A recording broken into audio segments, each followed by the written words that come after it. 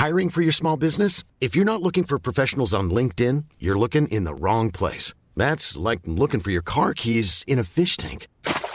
LinkedIn helps you hire professionals you can't find anywhere else, even those who aren't actively searching for a new job but might be open to the perfect role. In a given month, over 70% of LinkedIn users don't even visit other leading job sites. So start looking in the right place. With LinkedIn, you can hire professionals like a professional. Post your free job on linkedin.com/people today.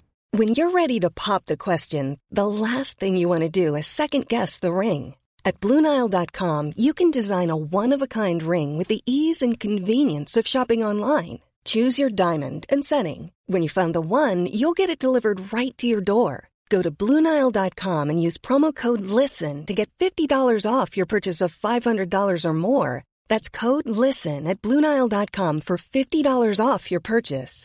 BlueNile.com, code LISTEN. Pearl and Doris by Elizabeth Day. Pearl says Christmas is a patriarchal construct. Her words. She's only 12. Before I met Pearl, I didn't know much about the patriarchy. When she first mentioned it, I thought she was talking about one of those superhero films. The patriarchy, Pearl said, like it was playing at the Cineworld multiplex. Today she's telling me all about how the patriarchy have hijacked Christmas. Think about it, Doris, yeah? The Virgin Mary was up the duff whether she liked it or not. She didn't even get to have sex first. We're sitting by the lounge window as usual. Me with my mug of milky PG Tips, her with her glass of Ribena. I know how she likes it now. Strong, not too much water, and I have to let the tap run first so it's nice and cold.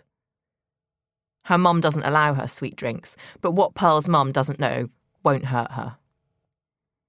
Who do we celebrate at Christmas? It's all men, Pearl says, getting more agitated.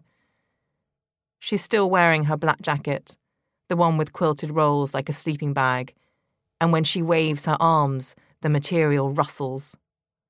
There's Jesus, she says, a man, obviously. Obviously, I mutter, sipping my tea.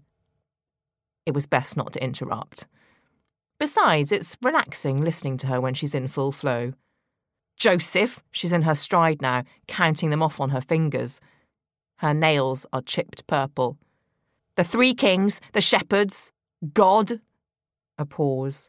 The innkeeper, she shouts, knocking a knee against the coffee table. The plate of digestives rattles. Father Christmas too, I say. Pearl claps her hands together and whoops. Yes, Doris, you know what I mean. Always Father Christmas. Why not Mother Christmas? Why? I feel quite pleased with myself. Until Pearl, I hadn't really thought about feminism. I didn't have time when Arthur was around. I was mainly cooking and cleaning and making sure his clothes were ironed. I couldn't have children, as it turned out. It was sad, but these things happen, don't they? You've got to keep going. No rhyme or reason to it. Arthur was sad too, but he never said so. I don't think we had a single conversation about anything that really mattered. It was all, fancy a cuppa, or out late tonight, or should we watch the news? I'd been good at school and wanted a job, just something to keep my mind ticking over, but Arthur wasn't keen. He worked on the Underground, started out as a tube driver, then moved on to station manager at Tottenham Court Road. Long hours. Wanted his tea on the table when he got in. Pearl once asked me what I used to do. I must have looked blank because she asked it again, in a different way. You know, your job, when you worked. What did you do? I didn't have a job. I was Arthur's wife. Pearl dropped her head, and I could see the zigzag of her parting between the plaits. When she looked up, she sucked in her breath. It was clear she wanted to say something. Cat got your tongue? I asked. Just that... I waited. You deserved more, you know. I wasn't sure about that. People like me and Arthur were from a different age. I didn't expect much of life, and it more or less delivered. Did what it said on the tin, like that advert says.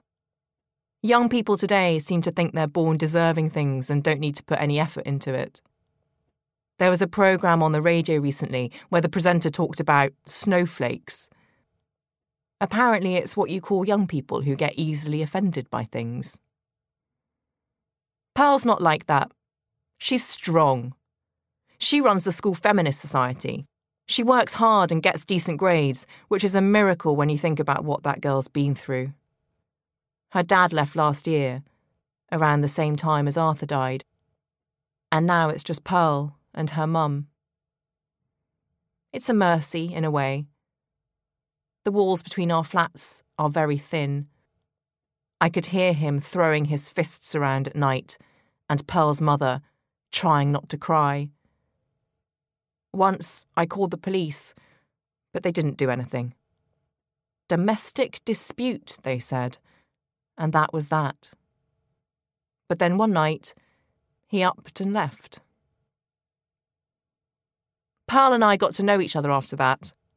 Her mum asks me to babysit when she's on lates at the hospital, but Pearl is so grown up I'm not sure she needs looking after. Most days, Pearl will come round for a catch-up and a biscuit. Pearl makes me think about things differently. Like women having the right to do what they want. Like Christmas being a patriarchal conspiracy. Like X Factor being better than Strictly. Like racism being an institutional construct. So now I realise I'm probably a bit racist, whether I like it or not, because I'm white and come from a place of privilege, whereas Pearl will always experience the world differently.